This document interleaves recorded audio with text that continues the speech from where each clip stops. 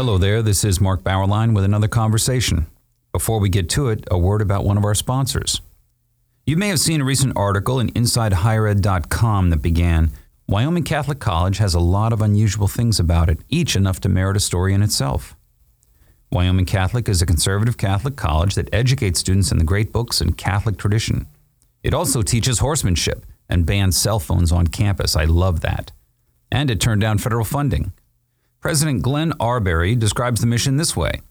This college is engaged in deep ways with the agony of a culture that has lost its spiritual center. We're adventurous and poetic and deeply Catholic. He likes to cite Dostoevsky in Crime and Punishment. Low ceilings are bad for the soul. The ceilings rise at Wyoming Catholic, which is located in the foothills of the Wind River Mountains. The curriculum centers on the Western tradition. Its Catholic identity builds upon Thomas Aquinas and the magisterium of the Catholic Church and engaging with God in the wilderness. Find out more at wyomingcatholic.edu. We have with us today Michael Hartmann. He is director of the Center of Strategic Giving and is here to talk about the field of philanthropy in America today. Welcome, Michael. Thanks for having me, Mark. I appreciate your lowering our expectations and having somebody like me on. I've enjoyed listening to your show, and hope I don't denigrate the reputations of others by being among them as a guest. Well, okay, I'll try and do the same. Okay. First of all, a little information. What does the Center of Strategic Giving do? Yeah, I joined the Capital Research Center to start the Center for Strategic Giving at the beginning of 2017. This after having worked at the Lyndon Harry Bradley Foundation in Milwaukee for almost 20 years.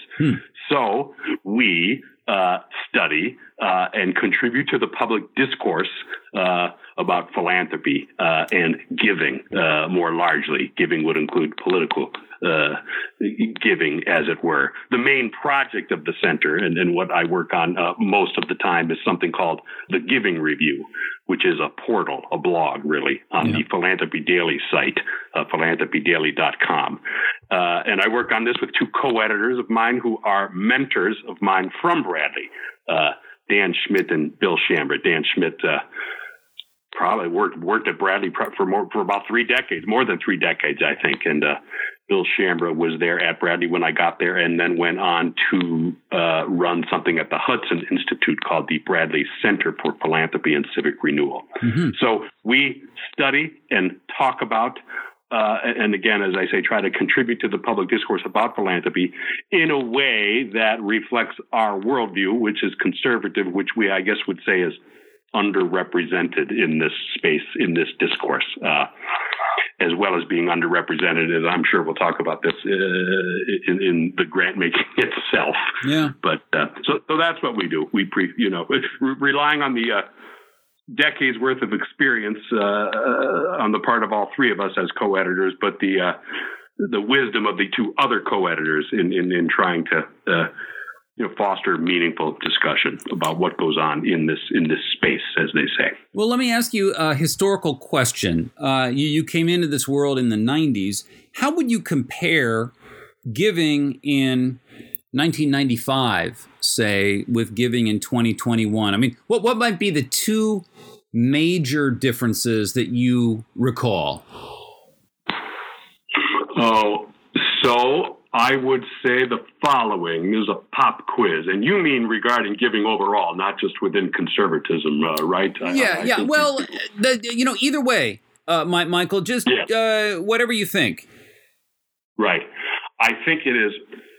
There's more of it, right? There's just more money sloshing around because of stock market performances and wealth generated in large part in Silicon Valley. Mm. So I can't give you the ratio overall giving. We've tried to come up with categorizing ideologically some of the giving, which we can maybe talk about. But between 95 and now, there's much more money, and two, it's much more politicized. Like everything. Yeah. But there's been a politicization of philanthropy and giving since then, which has had ramifications for our country, including its culture and others. So larger and more political. And has Silicon Valley hugely altered the giving philanthropy landscape in America? I would say it probably, I'd maybe just be minimally more sober. It's in the process of hugely changing grant making in America. Some of the other sort of old line foundations in establishment philanthropy, as I'll call it, sometimes we say big philanthropy, are there. Ford and others, maybe a little Pew. more with a center of gravity on the East Coast. So it's not the case that Silicon Valley is the end all and be all, but it sure seems to be on its way to becoming that, doesn't it? Which usually means, it might be a little more libertarian. The donors are either alive or not gone for as long. So that also affects the way in which the grant makers think they can go about their work. But I would say it's in the process of hugely changing the way in which money is moving around the nonprofit world or the policy-oriented world or both. Yeah.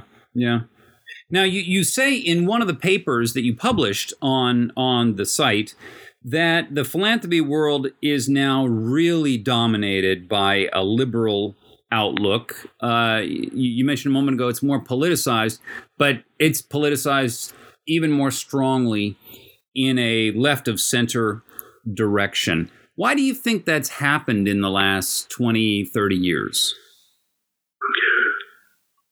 Well, that kind of goes to motive, right? So I want to be careful, but I think it's happened. Yeah. And it has happened on both sides. I will be able to acknowledge, I don't know if that's a concession or admission, but since the imbalance is so much more liberal to conservative, more of this foundation money, more of this, as we say, 501c3, citing the IRS code there, money is being devoted to politics, short-termism. The people are more interested in affecting an election, or how about this, contributing to the public discourse during the weeks preceding an election than the long-term outlook that might have been at least a little more present when I first got to Bradley in the 90s. I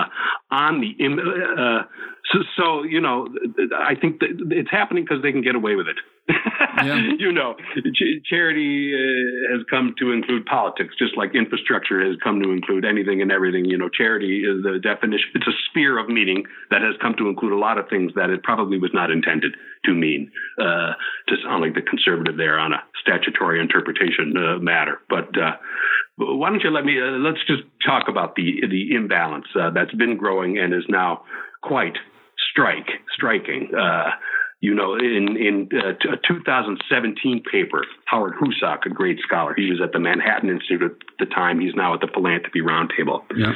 He created a database of 64 foundations. These are foundations. Now, there would be foundations in Silicon Valley as well, though they're quicker to do LLCs and, non-tax exempt entities. But of the 64 in his database, 28 were right-leaning and 24 were left-leaning. But he gave to CRC the database, and we toted up the spending. So this is foundation spending between liberals and conservatives, fully realizing their subjectivity in the categorization. But let me give you the ratios, starting in 2005 and then going, really for 10 years. But this is liberal to conservative foundation spending. 2005. 5.1 to 1, then 4.9 to 1, 3.8 to 1, 4.6 to 1, 5 to 1, 1.2 to 1. That's 2010. There's a outlier year there. Then picking up 2011, 3.4 to 1, 3.1 to 1, 4.1 to 1, and finally in 2014, 3.3 to 1. So that's pretty stark and has probably gotten worse since then. That was spending on policy-oriented philanthropy, I should say. Mm-hmm. So when people in the middle of the country or regular everyday people think of charity, they might think of, the Salvation Army or the Red Cross. But this is what's going on in policy-oriented philanthropy. One more little datum. The Capital Research Center itself updated a previous study looking at revenues of policy-oriented nonprofit groups. So these are groups funded by foundations. They're looking at the revenues of the recipient groups from either 2017 or 18, and they came up with what to me is a fair way. It's on the website. You can check it out to categorize liberal policy-oriented nonprofits and conservative policy-oriented nonprofits. But in taking the most recent of those 2 years, 17 or 18, the difference was 3.7 to 1. $8.1 billion on the liberal side to $2.2 billion on the conservative side. So, that's one, helpful to know, and two, should perhaps affect the way in which all of us, and we conservatives think about how to react. Yeah. When we were at Bradley, we would have said, well, we need to be more strategic. And we believe that, and I think we were right on school choice and welfare reform and funding the conservative intellectual infrastructure. But the imbalance is greater now. And as with all of conservatism, there's a little bit of a debate about how to react. And it's helpful to know that when wondering how to react in this space, as I've said a couple times now. I think about 20 years ago, Lewis Lapham wrote an article in Harper's on sort of the many tentacles of rage that were part of the big money conservative foundation donor world.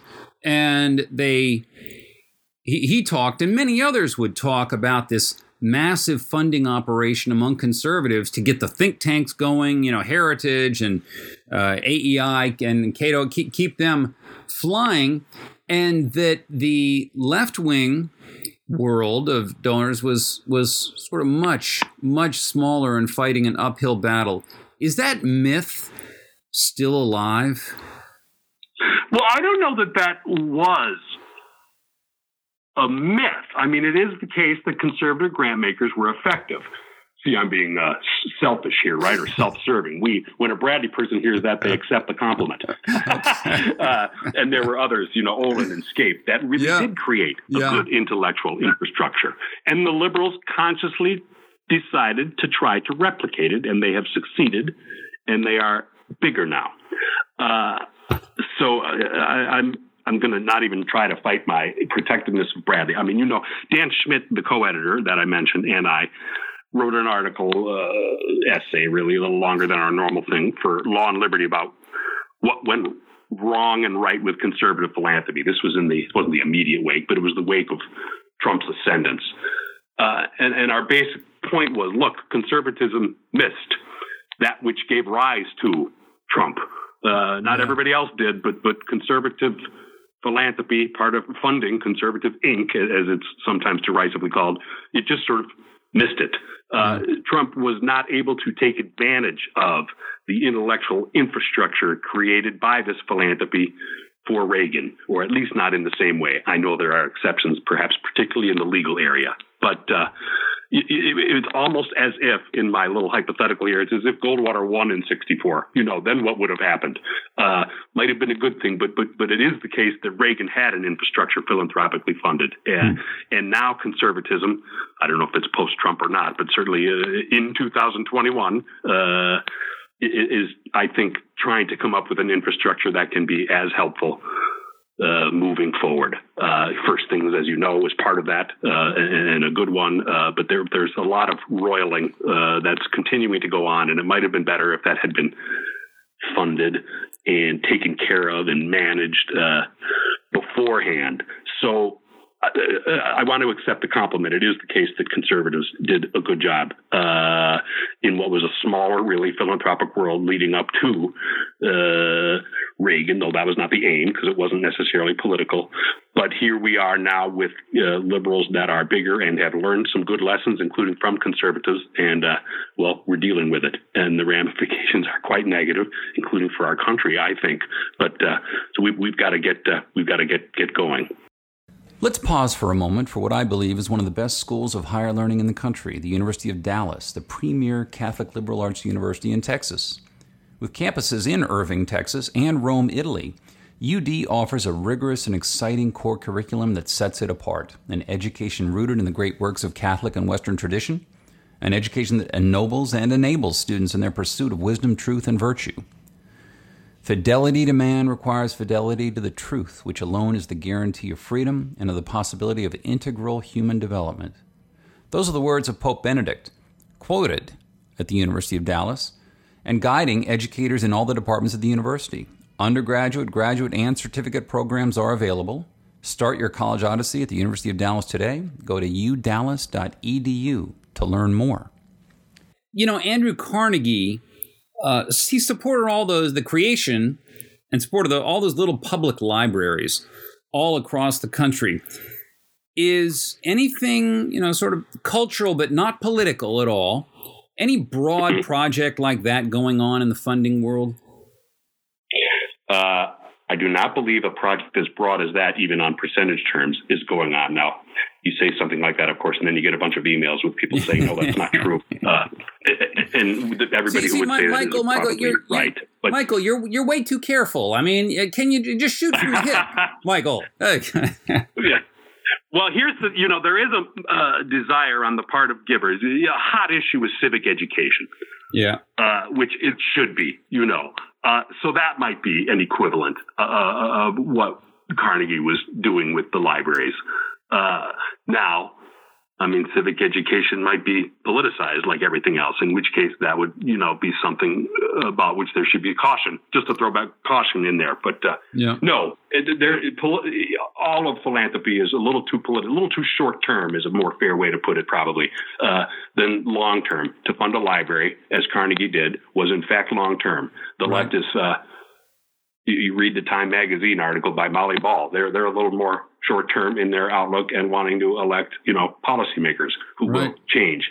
I think it would be good for America and conservatism to return to a long term view of in this space, the philanthropic space, of teaching people about our history and civil society and how to be a good citizen. The concentration on winning the next election. How's President Jeb Bush doing? Yeah. Now, another paper that you did on the site explores the idea, actually in another book, that liberal philanthropy is in fact engaged in something of a class war, and that philanthropic actions during the COVID crisis demonstrate it. What were you arguing there? Yeah, that was a little summary of an article in Tablet magazine by Michael Lind, right? Who wrote a book called The New Class War. Unlike many other commentators on the right, he includes philanthropy in his criticism of, the managerial elite. And that's our plea. That's our role, to get people to do that more and to recognize that and react to it in whatever way would be the best to do so. It's just a great article. You should go to the Giving Review and click on the link to the Tablet article. He also has a book called The New Class War. And Mark, it's funny you mentioned that. I think the most recent post, or certainly within the last 2 or 3 days, we had a video Zoom conversation with Lind himself. The neoconservatives used to talk about the new class. Lind draws distinctions between the new class and the managerial elite that he's criticizing, but strikes me as similar. We talk about this in the Zoom interview, but liberal, progressive, big philanthropy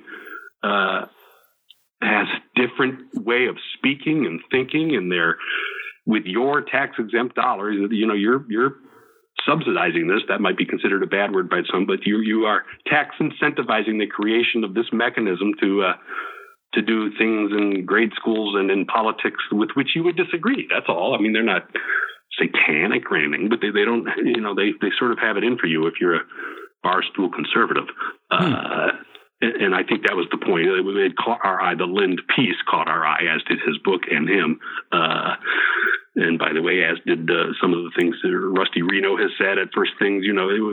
Time to keep roiling the waters here, not to prepare for what I guess I'll call the next round of discourse in America about what it is we want to be. As we do so, we should recognize the role that big philanthropy is playing and, react. Yeah. What that means, I don't know. Now, for many years, conservatives have complained that foundations started by fairly conservative benefactors, or with the money that conservative benefactor made, have been twisted into liberal directions and operations. Is that? Just look at Ford Foundation, right? We see that happen. Yeah. Is that still going on, or has conservative wealth learned that you've got to maintain some control, or it's going to drift. I think that is still going on. Maybe not as high profile because the names are different, but no. So this is it's not boilerplate advice, but it's a common problem, and it's a common piece of advice that you would get from any conservative grant maker or someone with experience in philanthropy to not leave it to others. There's a whole mechanism. Part of the big philanthropy setup, is to educate the people who are going to be giving the money away, the staffers you would hire to do this, about the options available to them. And that reflects the viewpoint, the worldview of those who are doing the teaching, which is also liberal and well-credentialed. They're part of the managerial elite. There's a whole, everyone's upset about woke capitalism. Philanthropy has been more woke for longer than capitalism, certainly. And we would like for there to be as much upset about that. And that includes capturing money that would have been meant for different purposes were the donor alive. Yeah, I was actually I was going to ask you, are foundations as frightened by and intimidated by racial and LGBT advocacy groups as corporate America is? Yes. There might be a little bit more fear on the part of the corporate reaction, but I don't know, as opposed to just like plain driving the agenda, which would be what you would see on the part of the big liberal foundations in America. But the answer is yes. It's behind it. It's funding it. Big philanthropy it had a role to play in picking up the tab on the light bills for groups and so forth in BLM. But yeah. No, big philanthropy is more woke, as I say, and has been for longer, certainly than corporate America. Yeah. Now there is a lot. I mean, that might be too broad a brush to go. There's a lot of smaller foundations that are not. Maybe not on the coasts, or maybe not as many big ones as there are on the coast who are doing this. But the answer to your question is big philanthropy is it's quite woke. Yeah. And there might be fear in there, but I think there might be a little bit more, active pushing of an agenda as opposed to reacting to what might be embarrassment or something with a shareholder or a private group. The Olin Foundation famously set an endpoint, a sunset for itself. Do you think this is a good idea? So I worked at Bradley, which did not do that. But let me say that it is certainly yes, I do think it's a good idea. You then do not run the risk of having the money be captured, as it were, or influenced unduly by someone else who has a different version of what the donor intent might have been, or a contrary one, actually. So, that is certainly worth considering, and I would urge that it be seriously considered by any grant maker. Take your shot, while you're alive or soon thereafter. There are ways to prevent. There are suggestions to prevent such capture by people who would disagree with your intent. But the most sure way is to spend it now. Yeah. And by the way, the money's needed. Yeah. When we look at some of these newer funders who've come in, like Mark Zuckerberg, do you remember several years ago, not that many, I guess, that Zuckerberg dumped $100 million into the city of Newark school system? Yes. And yes. I think that helped make Cory Booker's career. I believe he was mayor of Newark. Newark, exactly. They stood up, before the podium. Governor Christie might have been there too, or around, or buzzing around. But yes, and it's considered. I don't want to be Zuckerberg good, but it's considered a failure. There were shortcomings in that. Bigfoot in from out of town didn't work well there. Yeah, Michael, the money didn't do a darn thing to improve the education of the kids, as far as I know. They got nothing out of it. There's a great book on this. We could maybe include in the show notes or whatever, too. I actually forget the author. But no, and the criticism is, from the left and the right, that he didn't consult with the parents and the true, actual stakeholders there. in a way that we at Bradley would think we were, and I think plausibly with voucher programs and other ways which would be more respectful of parents and systems. It's funny you bring up Zuckerberg, because we were talking about the general tendency towards short-term politicization, short-term politics in outlook. And Zuckerberg, of course, is a big funder of the attempts to help with election administration around the country. Capital Research Center has lots of material on this on their site, so he too, I think, has probably become a little more politicized. The election administration grants were going to certain locales and not others, and a lot of questions have been and should be raised about this. There are legislative actions against such private funding of elections or election administration. So he might be a prime example of the phenomena we were discussing before. Why aren't Republicans jumping on what happened there, filing some lawsuits, getting the word out that this was a form of electioneering or election, getting involved that private funding shouldn't be able to do? Well, there are some state laws that are being passed now to prevent such funding in the future. To the degree there's not more, it might be because of fear of being called racist or something like that. Fear is at work in lots of contexts here. But I think, I'll say we, speaking for CRC there, think that there should, in fact, be more attention drawn to the role of funders like that in things like that, and that something should be done. Mitch Daniels used to be on reflecting now the debate within larger conservatism about what should be done, varying levels of aggression and varying levels of a role for government in what should be done. But, here would be what I would urge. Mitch Daniels used to be on the Bradley Foundation board. I think this was before he went to go run OMB. And I forget what the context of his telling this story was, but it was a great story that I've remembered for a long time. Others probably tell it as well. He was playing pinball in a bar, and the ball was coming right down the middle, and he was pressing those buttons to get those flippers to move, but nothing was going to happen, and things did not look good. What do? Tilt. So, that's, I think, I don't know what that means in this context, but it might mean, calling into question the whole thing, the whole operation. And in this context, that would mean, tax-exempt status and subsidization and, deductibility and so forth. But I think it's time for the waters to be roiled in this particular area, as well as the larger one moving forward. Is George Soros's influence a big issue here? George Soros would be among the biggest of funders. Yes, is the answer to that question. There's fear about saying that, too, the way they've got this set up now. But, George Soros would be one of the bigger funders of progressivism in America, in his case, around the world. And in that case, too, I think the money became more politicized over time. We have featured on the Giving Review a positive review of his book by Dan Schmidt,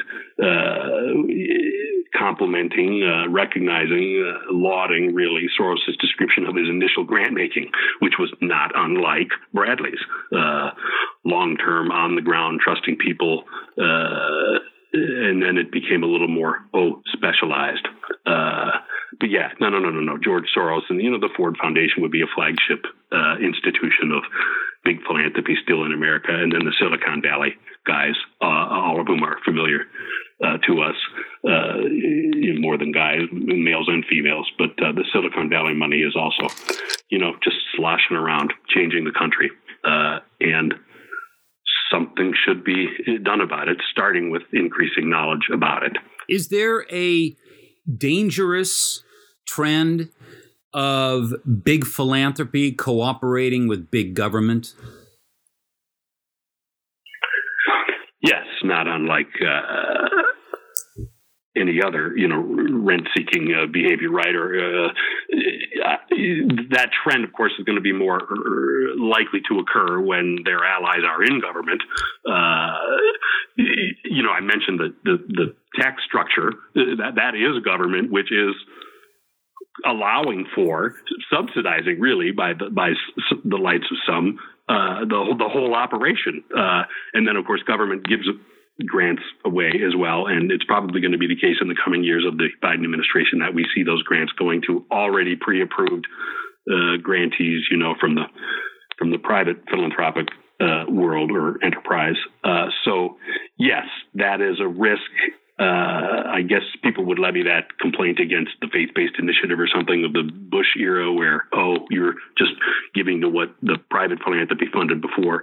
But it's probably bigger and worse in the coming years. And, last point, what role do universities, super duper wealthy universities, play in this landscape?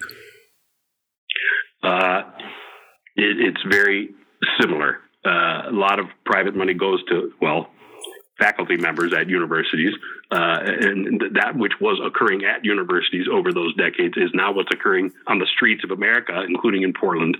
So they're very large. And those who are looking askance upon large endowments at foundations, cannot ignore the as large, if not larger or greater in number, endowments in higher education. Basically the same problem. I guess, I was noting before how woke capitalism is now getting all this attention that woke philanthropy essentially should be getting as well. So certainly in higher education. I think people do know that that's been woke for quite some time now. Yeah. But it's basically the same phenomena. These are the same.